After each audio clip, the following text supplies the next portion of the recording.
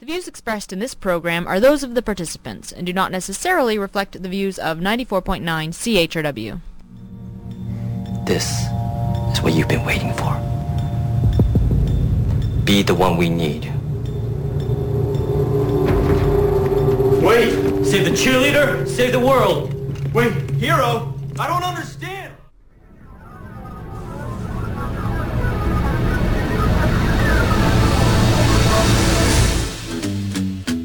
Good morning, London. It is Thursday, May 24th. I'm Bob Metz, and this is Just Right on CHRW 94.9 FM, where we will be with you from now until noon. No, not right wing, just right. Fade into color, and color into black and white. Under the bedclothes, everything will be alright. Welcome to CHRW 94.9 FM, where you can call in and join the show, 519-661-3600. Thanks for coming in and tuning in today. Today's show, we're going to be discussing a number of subjects, including the ever-present gas prices again. We're going to be talking a little bit about the war in Afghanistan. And today being May 24, we're certainly going to talk a little bit about the monarchy. And, of course, the ever-present global warming issue is still with us and will remain with us, particularly with some of the events that have occurred this week. But first of all, I would just like to pass along a bit of an apology to some of our listeners last week. We had as a guest on the show, live from Ottawa, Tom Harris, who was the executive director of the Natural Resources Stewardship Project, talking to us about global warming. He was one of those deniers. Well, apparently we had a little technical glitch, and some of the folks who were listening to the show online at chrwradio.com, where you can hear the show for a week following the broadcast, apparently the telephone connection was not there, but the rest of the show was, so we really apologize for that. Nevertheless, the broadcast went fine, and it just gives you another reason why you should be tuning in at the right time. You can call in, and little glitches like that might not hold you up. So, May 24, and what is the first thing everybody's complaining about? Of course, gas prices. Heard an interesting news report on one of the stations last week, and it sort of read like this, very simple. Prices are up because demand is greater than supply. Well, now, that's true, but it's missing a critical part of the equation, I think. It's the rest of the sentence should say prices are up because demand is greater than supply at the previously current price. But when prices do go up, demand and supply are again at an equilibrium, and that's why the prices went up. When they are up, then demand isn't greater than supply. It is at an equilibrium, and that's why the prices are where they are. But nevertheless, you get your long weekend gas price conspiracy theorists out there, and I got a question for all you folks who think that they just keep raising the prices and raising the prices. I mean, if prices raised every single weekend without ever lowering, on the basis of each price rise over the past 2 years alone, our gas prices right now would be about $30 to $40 a liter, wouldn't they? I mean, if you count all just the price rises, you know what I'm saying? But of course, that's not the case. And why not? Because prices do come down during those same periods of time. And you just can't beat the law of supply and demand. I'm not here as an advocate saying, hey, I'm a capitalist, I'm in favor of the law of supply and demand, as though I made it up or something. It's like saying you're in favor of gravity, I guess. But the law of supply and demand is not something you make up. It's something we've only recently discovered, and it's a fundamental of human behavior and of all nature in effect. It's a natural thing. But when it comes to human beings, of course, we don't deal with raw material all the time. We deal with money. And so we think in terms of economics, and then we get a little bit confused because it gets a little more complex. But what we have to remember is that prices are never related to costs, but rather always supply relative to demand. In fact, high prices conserve supplies. Isn't that what the left is always wanting to do? Let's conserve supplies. Let's be conservatives in that sense, of, in terms of the environment. And low prices are the result of supply relatively exceeding demand. So that's the only thing that's ever going to get our prices up. people always talk about, well, it's the cost to the manufacturer. Why is he charging so much? Well, cost is only a factor to the producer. He's got to ensure that his profits exceed his costs in order to survive. That's the only equation he's got to worry about there. For the consumer, the important thing, of course, is price. And whether, if I'm getting a great deal at gas station A, I really don't care whether that guy's making money, losing money, breaking even, doing exorbitant profits. If he's giving me a better price than the guy next door, who might only be breaking even, because I don't know what his profit situation is, it shouldn't make any difference to me per se. And yet everybody wants to get involved in that because, of course, they want to control the market. So we've got a tremendous confusion here.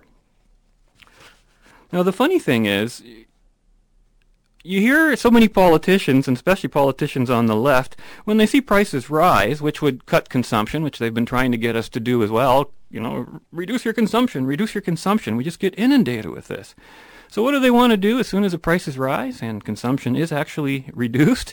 They want to lower the prices so that we can increase consumption again. And so round and round in circles we go. I mean, the result is going to be rationing. The hypocrisy of such a situation is just outrageous.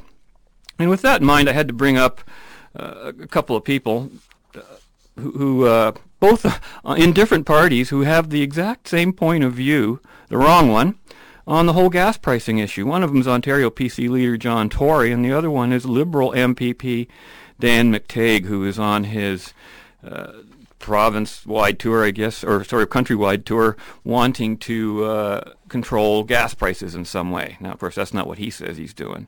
He says he wants to put more players in the business.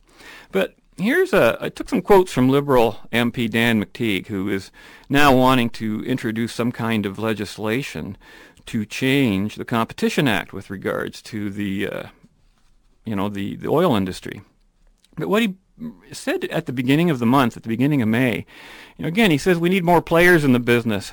But get this, and I'm quoting here, quote, "And I'm not suggesting to produce more energy simply because we want to do something for the environment here," end quote. So he wants to sell you 12 gallons of gasoline with 12 companies instead of selling you 12 gallons of gasoline with 4 companies. He's going to keep the supply the same. How is that going to improve anything? How can it possibly improve anything? And it's interesting. He was again on another radio show just this past May 18th, and it was funny. And I knew he was going to be on the show, so being the person I am, I do call in on open line shows, and I called in on that show that morning before Dan McTeague showed up on the show, and I predicted exactly what he said, what he was going to say, and he went right through exactly, followed every point I made. And the interesting thing was my point of view was brought to his attention. And here's what he said about me and a couple other callers who tend to disagree with his point of view. Those of us who are free marketers and who think the government shouldn't be interfering in prices. And quote, this is Dan McTeague talking, "With all due respect to the latter group," and that means I don't respect them, "they really don't know what the wholesale price of gasoline is. No one does. I do. Yesterday I predicted the price of gas would head up about 4 cents a liter at the pumps. Now, I don't know how anybody can be so just to even say such a thing is so outrageous, to tell people that no one knows what the wholesale price of gasoline is, but he does know. Just amazing, some of the things that they'll say. But he's blaming part of the problem of gas pricing, get this, on people like me. People who believe that there shouldn't be, that there should be a free market, that there shouldn't be government controls on everything. So, he says, Dan McTeague argues that there isn't a real supply and demand situation out there because we've only got 4 wholesalers, and he thinks there should be more. Well, that would be nice if you want more wholesalers, make sure they're allowed to produce a little bit more as well. But he says, quote, "As long as there are people who tend to believe that the free market exists and that supply and demand exists, the industry will continue to get away with a 25 cent per liter net profit for producing and refining gasoline." Now imagine that, saying something about a company, you're going to get away with it, like you're committing a crime of some sort.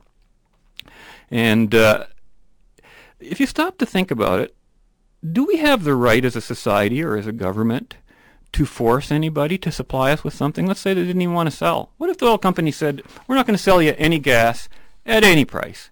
Never mind, a buck a liter, $2 a liter. I'm not going to sell it to you. Do we have the right to go to their door, bang it down, and say, you give me your gas or I'll shoot you, and you're going to give me a gas at the price I want? I mean, once you're at that point, you might as well just take it. What's the difference between just taking it and giving them a fixed price? They're worried about price gouging. This is a form of energy gouging.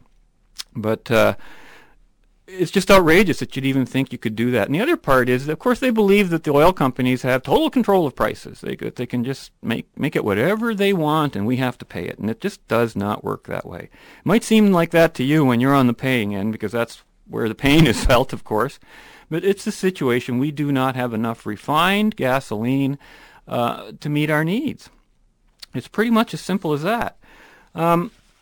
Interestingly enough, McTeague goes on to explain, about refinery capacity. Now, he blames it again on the Competition Act, and he says, quote, that it was written by representatives of Imperial Oil in 1986 to create a situation where you could merge companies and shut down excess supply. Well, what were these MPPs' names? If they were representatives of Imperial Oil, how'd they get into Parliament to create a situation where they could change the laws and rewrite competition acts? Isn't that what our politicians do? And he's saying, oh no, it's oil companies that did it. Well, I'm sure they had some influence, just as we do as consumers. But most telling is this statement from Dan McTeague. He says, we've gone from 44 refineries down to 17. There's also the Nanticoke refinery fire, as well as the Sarnia fire. And he says, not only are we talking high prices, well above international prices, but we're also talking about a lack of supply. Almost as if to imply the two things had absolutely nothing to do with each other, when in fact they're part and parcel of the same coin.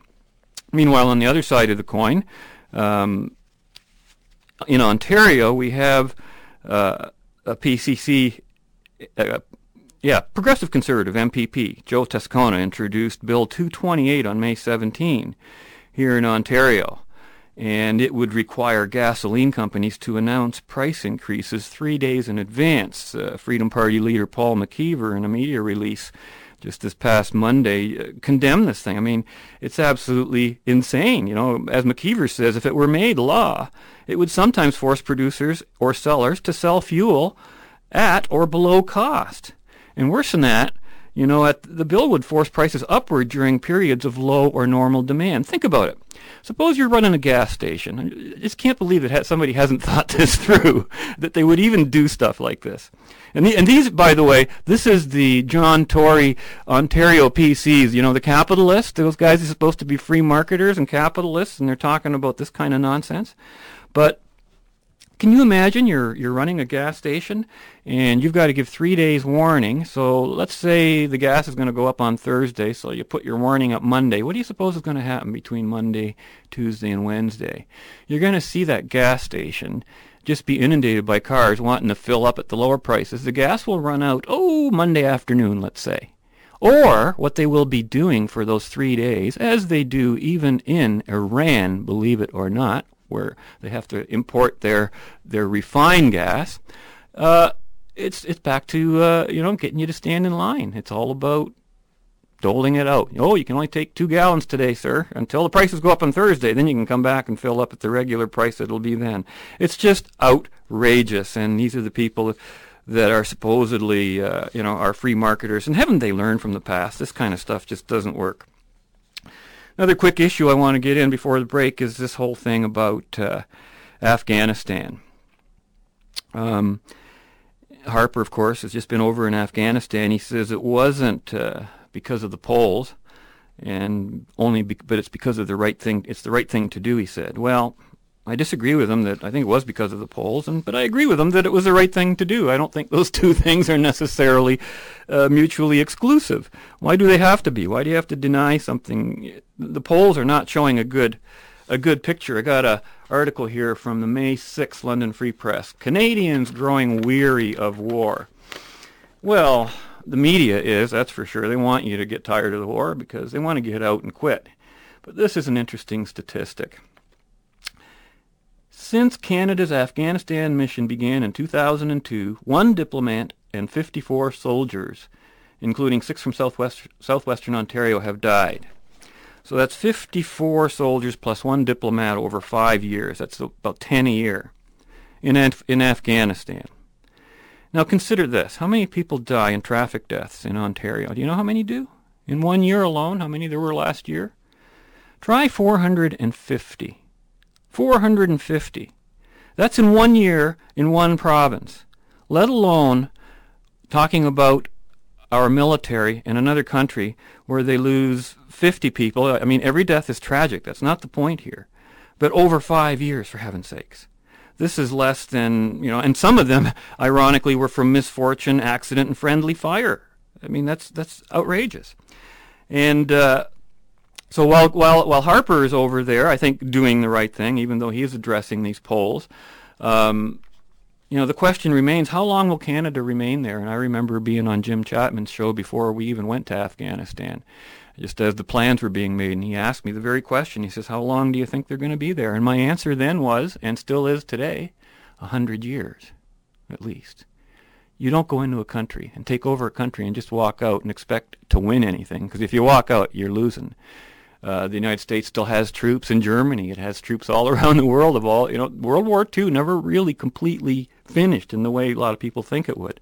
Meanwhile, we have the president of Pakistan, who says the only way to bring peace to Afghanistan is to go negotiate with the Taliban. Well, holy smokes, what's to negotiate? Did they offer us some kind of terms before they brought down the Trade Center towers on 9/11? What would they have wanted? They don't want anything.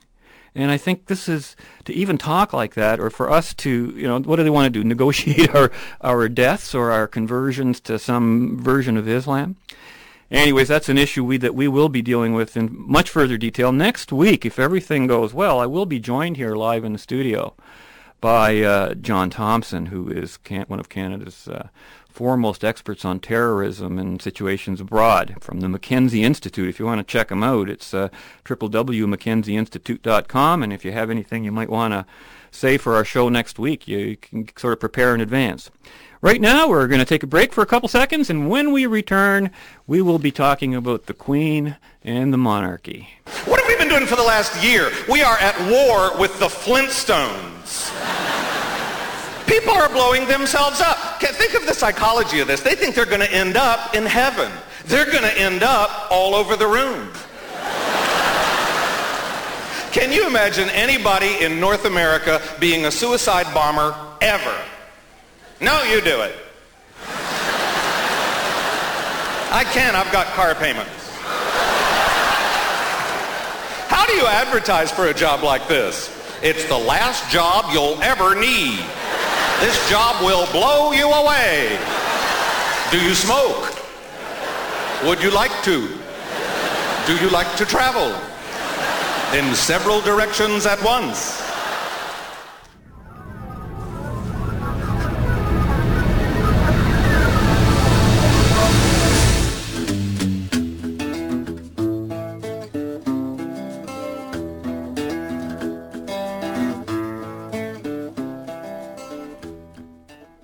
Looks like these people have a lot to learn about building a free society. Welcome back. It's Bob Metz on Just Right, CHRW 94.9 FM. If you care to join the conversation, we're going to be talking about the monarchy now. It's 519-661-3600.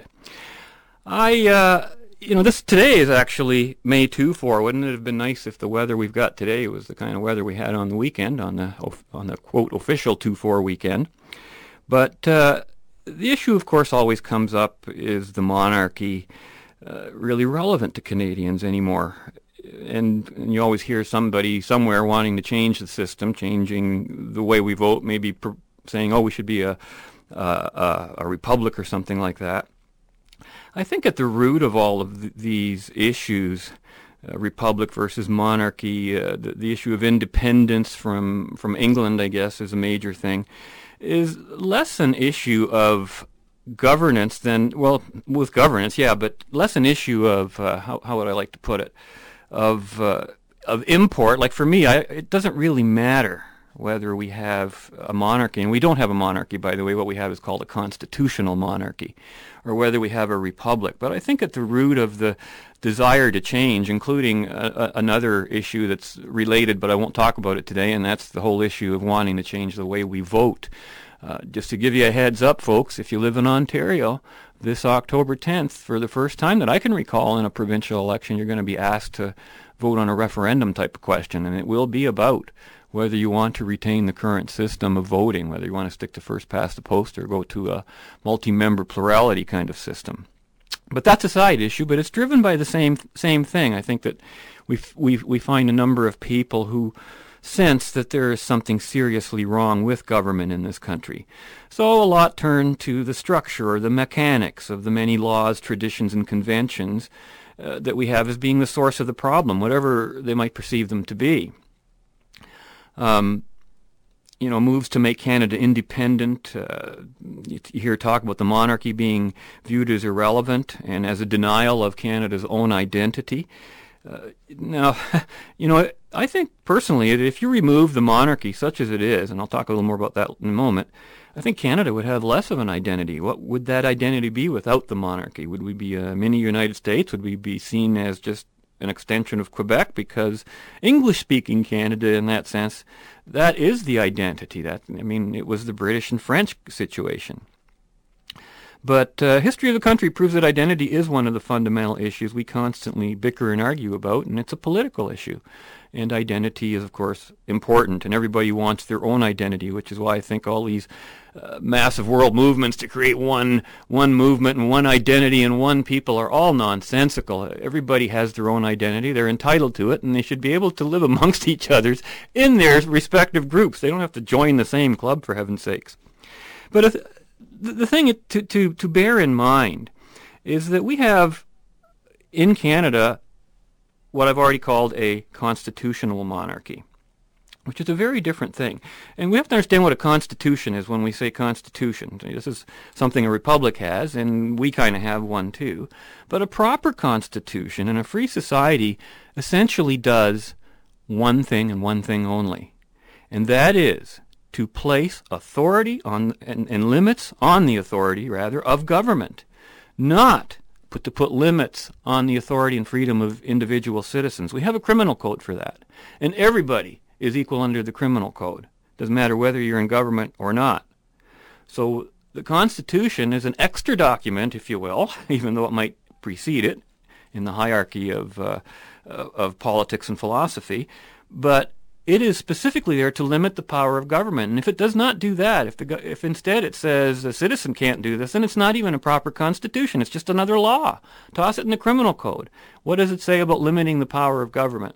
And this is where Canada's, there's always this debate about when Pierre Trudeau repatriated the Constitution and had the notwithstanding clause, did that give Parliament the ultimate right to override all our rights? Well, yes and no, and you get different answers from different people, but fundamentally, I think it does not matter whether you have a republic or whether you have a constitutional monarchy. If the people are all going to behave like communists, you're going to have communism. If they're all going to behave like capitalists, you're going to have capitalism. I think both the constitutional monarchy and a republic, and perhaps one or two other forms of government, can certainly be compatible with individual rights and freedoms, but are not necessarily a guarantee of that. One of the things I did a research project back in 1992, and this was during a period when the Bob Rae government was changing the Ontario Provincial Police's oath. I guess the oath they take to the Queen at the time, and what they did was they dropped the allegiance to Her Majesty's subject, and under the new oath they had to swear allegiance to the state. So it changed the whole premise of what that allegiance was. And one of the things you have to understand is that as a subject of the Queen, shall we say, you are due the protection of that Queen. And remember, when we talk about the monarchy, and this is very important, we're not talking about the royal family. They're two different things. You've got the royal family, which is a symbol of the monarchy, and which you could have a great character in there or a bunch of Looney Tunes. I mean, through history we've had both, no question. I think the current queen is a gem in every respect. I saw a special on her on PBS one time, and folks, you wouldn't want her job for $1 million, let me tell you. She works for her money. She works for her status. It's amazing. I don't know that she has to, but she does. And I think her role as a diplomat and as that symbol of a monarchy, of that long standing of tradition, which, by the way, since the Magna Carta has meant that the British monarchy specifically, has evolved into almost the opposite of what we think of as a monarchy, the absolute king and queen, etc., etc. It is, in fact, a monarchy that protects individual rights. The king and queen, of course, have no real power, and Canada can make its own laws. None of these things are really real issues in that sense. Unfortunately, there's a lot of monarchists out there. They don't even understand their own tradition and what it is. Now, of course, if I was going to start from scratch, would I come up with a monarchy? No, that would be the last institution you'd set up if you could, if you had the magical ability to begin from scratch and toss history and politics out the window, which is an impossibility. And if constitutional drafters had a full understanding and respect for the principles necessary to the preservation of a free society, I think that is what is so important. And we have to remember that the British-style monarchy has evolved into this admittedly awkwardly constructed, but nevertheless a people's constitution of sorts. So let's not throw the baby out with the bathwater. And we'll be back after, and it'll be back to global warming, some more interesting items on that issue. See you in a minute. Ministers come and ministers go. The average minister lasts less than 11 months in any department.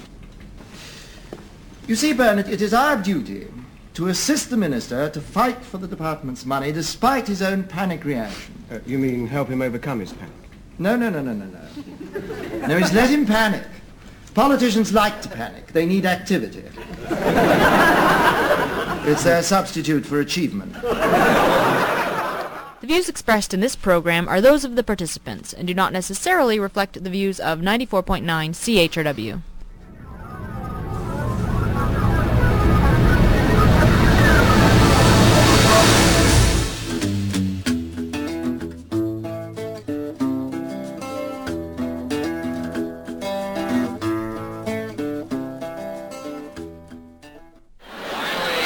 This item, 1989, 20 years from now. At last it happened. There was peace in the world today. Not a shot fired, not a threat, not an unhappy sound. Today, at last, there was peace in the world. Unfortunately, it only lasted a few seconds while everybody reloaded. Welcome back to Just Right. I'm Bob Metz, and you're listening to CHRW 94.9 FM. 519-661-3600 is the number to call if you want to join us. That clip you just heard, I don't know how many of you are old enough to know the source of that clip. Of course, that was from the Laugh-In show that ran, when I was in high school, believe it or not, and that would have been late 60s. And 1969, obviously, said 20 years from now, 1989. Well, it's almost 20 years later than that again. And I've been putting off doing this for a couple of weeks now, something I planned to do a while ago, because I don't usually do this kind of thing. As a matter of fact, I've never done this kind of thing before, and that is to read something to you from another source. This actually may take 4 or 5 minutes, but I think it's extremely important. It was written in 1969. I am not going to tell you who wrote it until I am finished. Some of you may guess right away, depending on how familiar you are either with myself or with the writer. But this is all about the environmental movement, and in many ways, if I had run into this article on the internet, like, say, just yesterday, I would have said it was written just yesterday. So you have to take that into account. Now, this article is almost 40 years old. Think about that. And so I'm going to quote this to you. It's extremely important. I think it goes very deeply into an understanding of what the whole global warming thing and issue is about. I don't know if you heard, of course, today, or not today, but this week, Al Gore released his book, which amazingly is called The Assault on Reason. And for Al Gore to use that word, it's almost blasphemy. But interestingly, if you're interested, I'm sure he's going to be discussing that on the David Letterman show tonight. I understand Al Gore will be the guest, and in fact, David Letterman already picked on Gore's book, The Assault of Reason, in his top 10 reasons or to do something, but they were all silly, of course. Nevertheless, here's the article written some almost 40 years ago, 1969, and I'll just read it to you. It'll take a couple minutes, and I'll let you know who wrote it, and then we'll apply some evidence to it from today. And here we go, quote, "If someone proposed to reduce you to the state of a primitive pre-industrial society, you would probably scream in protest. So why don't you? It is being proposed, loudly, clearly, and daily all around you. What is worse, it is being proposed in the name of love for mankind. It has been reported in the press many times that the issue of pollution is to be the next big crusade of the new left activists after the war in Vietnam peters out. The perils the environmentalists keep stressing are not merely local, but global. The attack on technology is being put over on you by means of a package deal tied together by strings called the ecology. Now, there are three main reasons why you and most people do not protest. 1. You take technology and its magnificent contributions to your life for granted, almost as if it were a fact of nature, which will always be there, but it is not, and it will not. 2. As a North American, you are likely to be very benevolent and enormously innocent about the nature of evil. You are unable to believe that some people can actually advocate man's destruction for the sake of man's destruction, and when you hear them, you think that they don't mean it. But they do. 3. Your education by the same kind of people has hampered your ability to translate an abstract idea into its actual practical meaning, and therefore has made you indifferent to and contemptuous of ideas. This is the real tragedy. Today we see the spectacle of the left aiding and abetting young hoodlums who proclaim the superiority of feelings over reason, faith over knowledge, leisure over production, spiritual concerns over material comforts of primitive nature over technology. Now observe that in all the propaganda of the ecologists, amidst all their appeals to nature and pleas for harmony with nature, there is no discussion of mankind's needs and the requirements of his survival. Man is treated as if he were an unnatural phenomenon. Man cannot survive in the kind of state of nature that ecologists envision, on the level of sea urchins or polar bears. In that sense, man is the weakest of animals.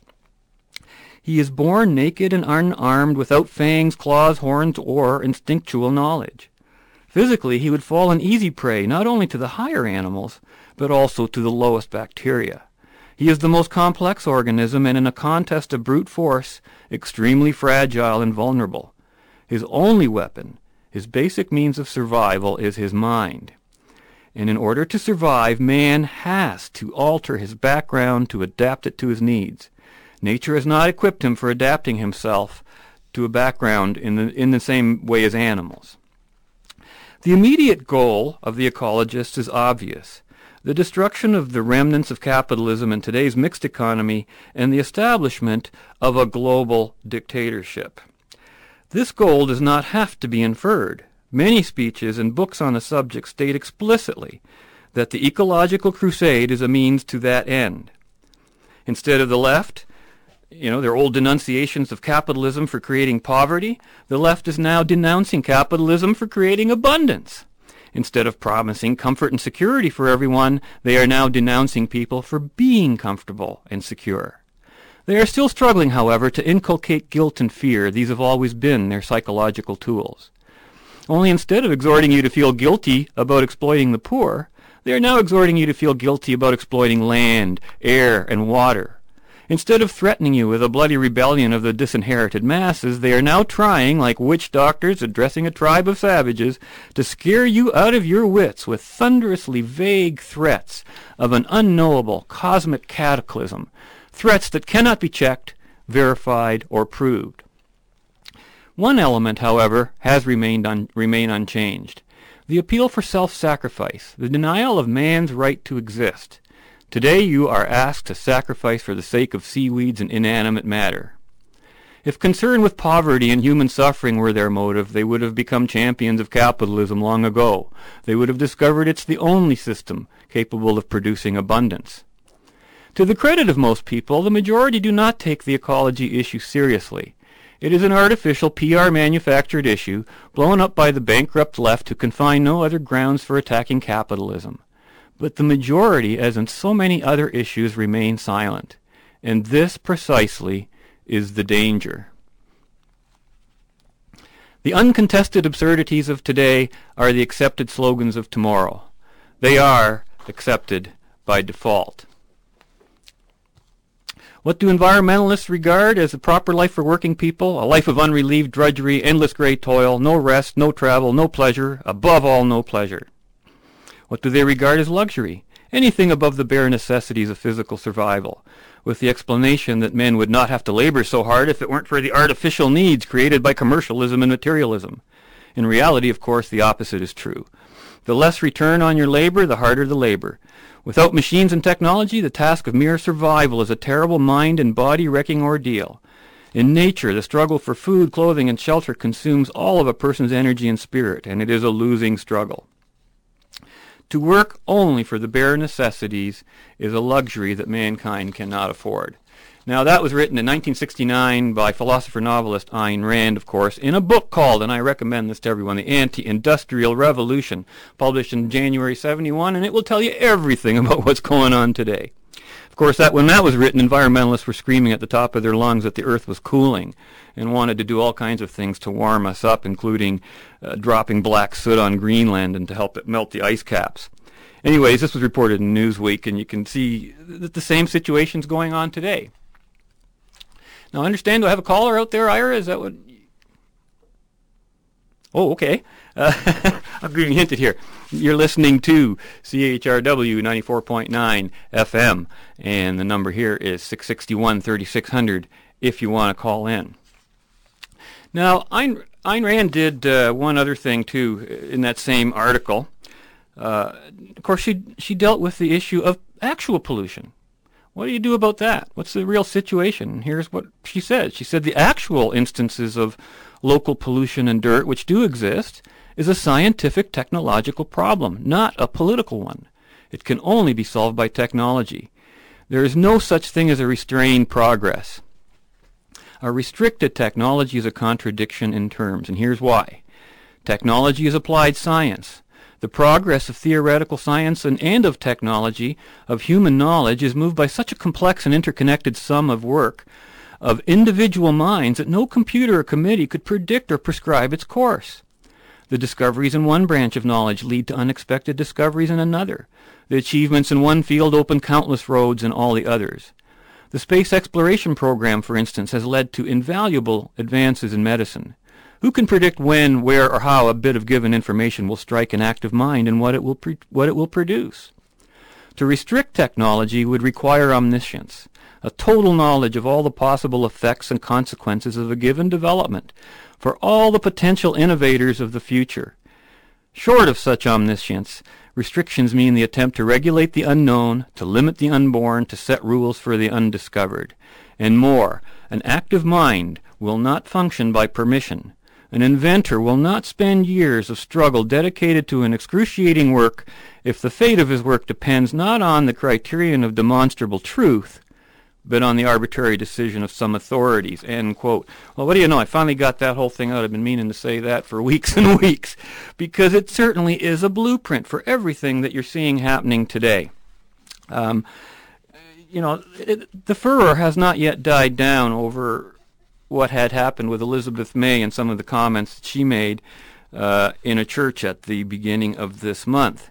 And, of course, the apologists came out in full force and started saying all kinds of things about, she didn't really mean it, and she didn't, she was really referring to Chamberlain and not to Hitler and not to evil. Well, I beg to differ a bit with that, and I want to demonstrate that for you in a few moments. And but basically, there's been a lot of people defending May, and the interesting thing is that the people who are defending her are all from sort of the religious side of the equation. Have been collecting all kinds of articles. Who's this Bob Ripley, Spirituality and Ethics, and he sort of comes to her defense. We see other people in the same category, although there are some others who are also, quote, spiritual of a sort. For example, Michael Corrin in his May 5th column, but he just sees Elizabeth May as almost his opposite in a sense. She's the left-wing so-called religious extremist. Anyways, when we get back after this commercial break, we'll be talking more about this issue, and we'll be back right after this. Let's hear it for our planet, our Mother Earth. Let's teach our children how to care for the Earth. Save the Earth. This is a holy day. The holy day is Earth Day, which they say we should celebrate every day. And who could object to celebrating nature, planting trees, singing songs? I'm here for you, oh Mother. I'm here for you, oh Mother. I celebrate my planet. I celebrate my planet. But there is another face of this environmentalism. The kids are taught someone's harming Mother Earth. May the hands of man not harm you. This is our dream. May the hands of man not harm you. The activists say man is the destroyer of the planet. We have met the enemy, and they is us. We're the enemy because we dig into the earth for coal and oil, which we then burn. Just look at the pollution and the spills that kill birds, the pavement, the cars, the tons of garbage. Shame on us humans. Did you know this is now part of the curriculum in some schools? Is this education or environmental boot camp? Kids at this school are brought into an auditorium and told, repeat what teacher says. We will support groups that are kind to the earth.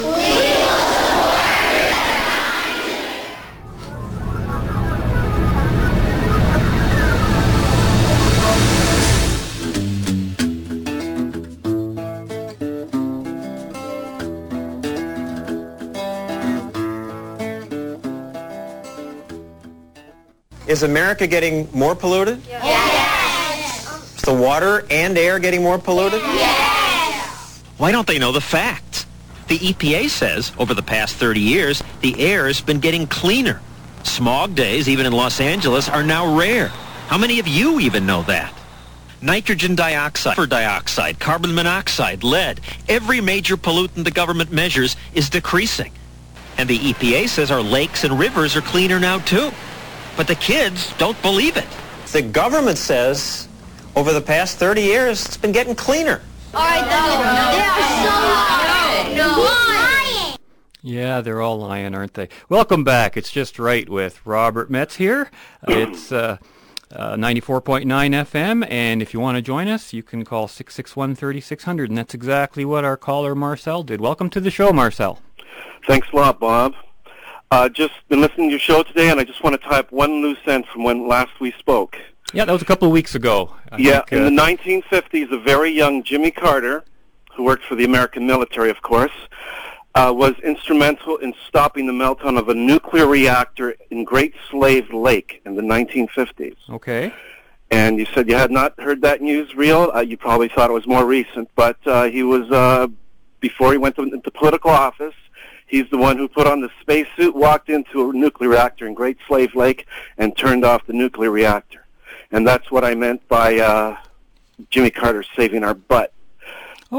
See, at the time when you brought that up, I thought you might have been talking, I think we were talking about 3 Mile Island at that time, too. Yes, we were talking about that. He did a similar thing there, if you recall. Right, well, it came out... 1950, that's before my time, too, so that may be why I wasn't aware of that one. But that sounds familiar. It's in the record books. Mm-hmm. Look I it up. believe you.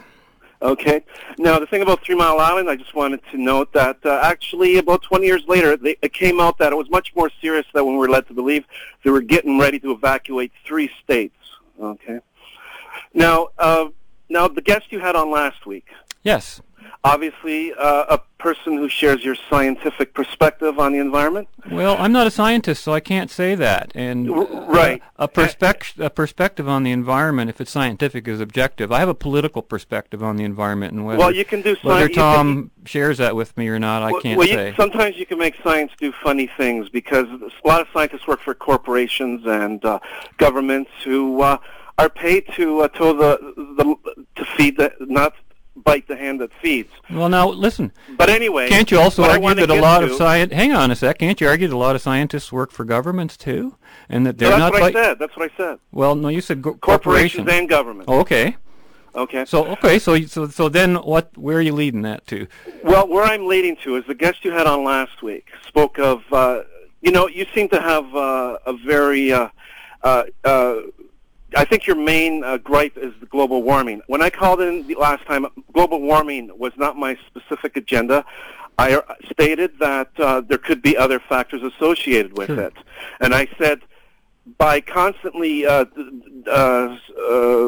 lambasting, I guess, the environmental movement over global warming, does not mean that you throw the baby out with the bathwater, an expression you used today. Sure. Because there are a lot of other concerns that are genuine, and your guest last week spoke about some of them, which I meant to discuss with you, such as deforestation. Sure. He said that it was dangerous. Yeah, and so did I. I went to great lengths talking about deforestation, and in fact, it was the one area that I said that we do have some control over, because we can't control the sun, we can't control the ocean, but we can control planting and unplanting trees or tearing them down, Now, trees definitely give oxygen, and oceans, a lot of oxygen comes from the oceans and stuff like that. Yes. So deforestation, not a good thing. Now, I'm not a spokesman for the environmental movement. I have a very simple spirituality, and it's not like a sermon. And by the way, that thing you read today sounded like something out of the Bible. Your conviction, it sounded like a revivalist meeting. But the thing is that. Well, what part of it would you disagree with? If you don't think anything that was said there? Well, you read it like you were reading a piece of the Bible. Like people, one thing I learned long ago, there, Bob, is that if people were honest with themselves, they would realize, from a psychological perspective, that they believe in something before they gather up the science. And you can gather up science for just about anything you want. Absolutely, you're correct. And that's everyone has a prejudice going into something. It's just like what I was talking about when I was talking about the monarchy. I wrote that article with a prejudice, the one I started writing, against the monarchy, and I came out of it the other side because I remained objective in the way that I looked at the issue. So I'd like to think that I'm looking objectively at this. I don't know how one reads any particular passage out of any book and says, oh, it sounds like it's out of the Bible. What would I have done differently to read it so it wouldn't sound like it was out of the Bible? Well, it was so obvious that your perspective leaned toward that very much, and you spoke it with like you had great faith in it and great conviction. It reminded me of a lot of revivalist meeting myself. Well, you think I don't understand it then? You think I just believe in it out of hand, and I don't understand how the free market works, and I don't understand the law of supply and demand, and I don't understand why prices go up and down. I just have a belief in all that. Is that your argument? Well, the thing is, I was going to get to a more important argument, but I was just saying the conviction that you spoke it in was no different than the conviction of some of the environmentalists. Well, could you do me the honor of answering my question then? Because I can argue. I believe that you believe it. Well, okay. Well, where does that leave you? Listen, well, if two people only. I want to make before I go. I want to make one important point before I go. The reason is I'm using the same psychology I use against the environmentalist movement when you say they're, sound like they're at a revivalist meeting and stuff like that. But the point I want to share with you before I leave is this: that you do tend to call the environmentalist movement as a sort of a spiritual movement. It is. It's a religion. It's not based on science, okay? That's exactly what it is today. I'm not a spokesman for the environmental movement, but a lot of people in the environmental movement have a very simple idea, and I share this idea with them, and that is this: that we live on one planet, all the peoples of the world, and some of these people have different cultural and different ideological perspectives. And we share this planet with not only humans, but animals as well, whales and seals. And every time we deforest, there's deforestations, We destroy the natural habitats of a lot of creatures that we live with. And my spirituality is based on trying to find, as best we know how, a perfect balance between us and our earth, the environment, knowing that we live with other people and other animals. And for instance, the environmental movement is about not killing whales. It's not about bashing seals over the head, 3-week-old seals over the head with a club. I'm sensitive to that. That's my particular thing I'm passionate about. But the thing is, we have to find a balance to live in peace with our environment and other peoples of the world, because nuclear war is not good for the environment. Well, we can destroy ourselves. Well, you know, these are such non sequitur issues to the main point. I don't see, if you just heard that John Stossel clip that we just came out of, where he's saying, why don't people know the facts, that the air is getting cleaner, that Los Angeles no longer has smog days, or very rarely does, that, well, I mean, the efforts are being made. You don't need... See, I'm not talking about that. Well, yeah, of course, you're never talking about anywhere... movements have children, and they want the best for their children.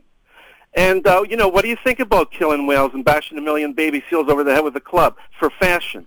You know, the environmental movement has more to do than just humans. It has to do with the creatures we share this world with. You know, every time you deforestate the woods, you've taken a lot of homes. Killing animals and things like that didn't start for fashionable reasons. They started for reasons of survival. And right. As we expanded our knowledge, we didn't have to use every single material, but that still doesn't change the nature of it. I don't hear you complaining about what we're doing to chickens and cows and other kinds of animals on the farm. I am a vegetarian.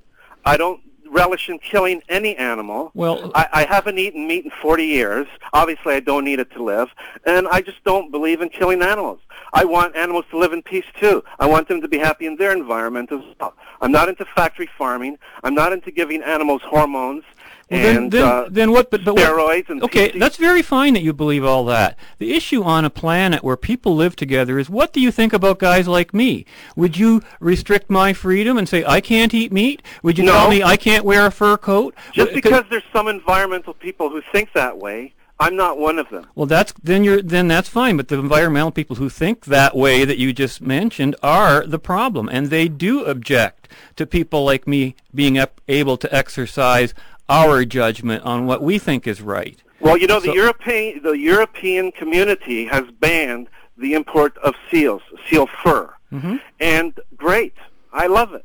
You know? Well, you know, it might sound very environmental, but I'll bet you when you look at the bottom of it, somebody's, doing some kind of a trade barrier of some sort.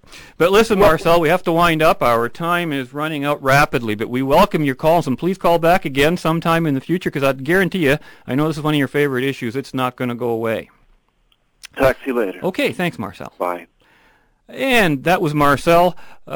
I think it's the second time he's called on this issue. He's obviously very passionate about it, and I think his points are to be taken. But sometimes I think they're a little out of context and a little off of the subject of where we want to go. Anyways, let's leave it there for now. I just wanted to let you know that next week we are going to have an in-studio guest. It will be John Thompson from the Mackenzie Institute in Toronto. He'll be joining us here live in the studio, and we will be talking about the war in Afghanistan and the world situation. So, until next week, on Thursday next week, we will continue our journey in the right direction. So until then, be right, stay right, do right, act right, and think right. See you next week. Take care. Fade into color, and color into black and white. Under the bedclothes, everything will be alright. I do ethnic humor. I make no apologies about it. I'm Latino, I'm Mexican, and Hispanics come in all colors. We're as black as Sammy Sosa. We're as blonde-haired, blue-eyed as Cameron Diaz.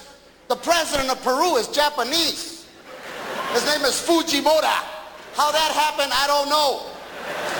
There are French Hispanics, there are Jewish Hispanics, Sephardics, there are Irish Hispanics like Anthony Quinn. I was in Miami, believe it or not, there are Chinese Cuban people. You know why? Because we'll sleep with anybody. The views expressed in this program are those of the participants and do not necessarily reflect the views of 94.9 CHRW.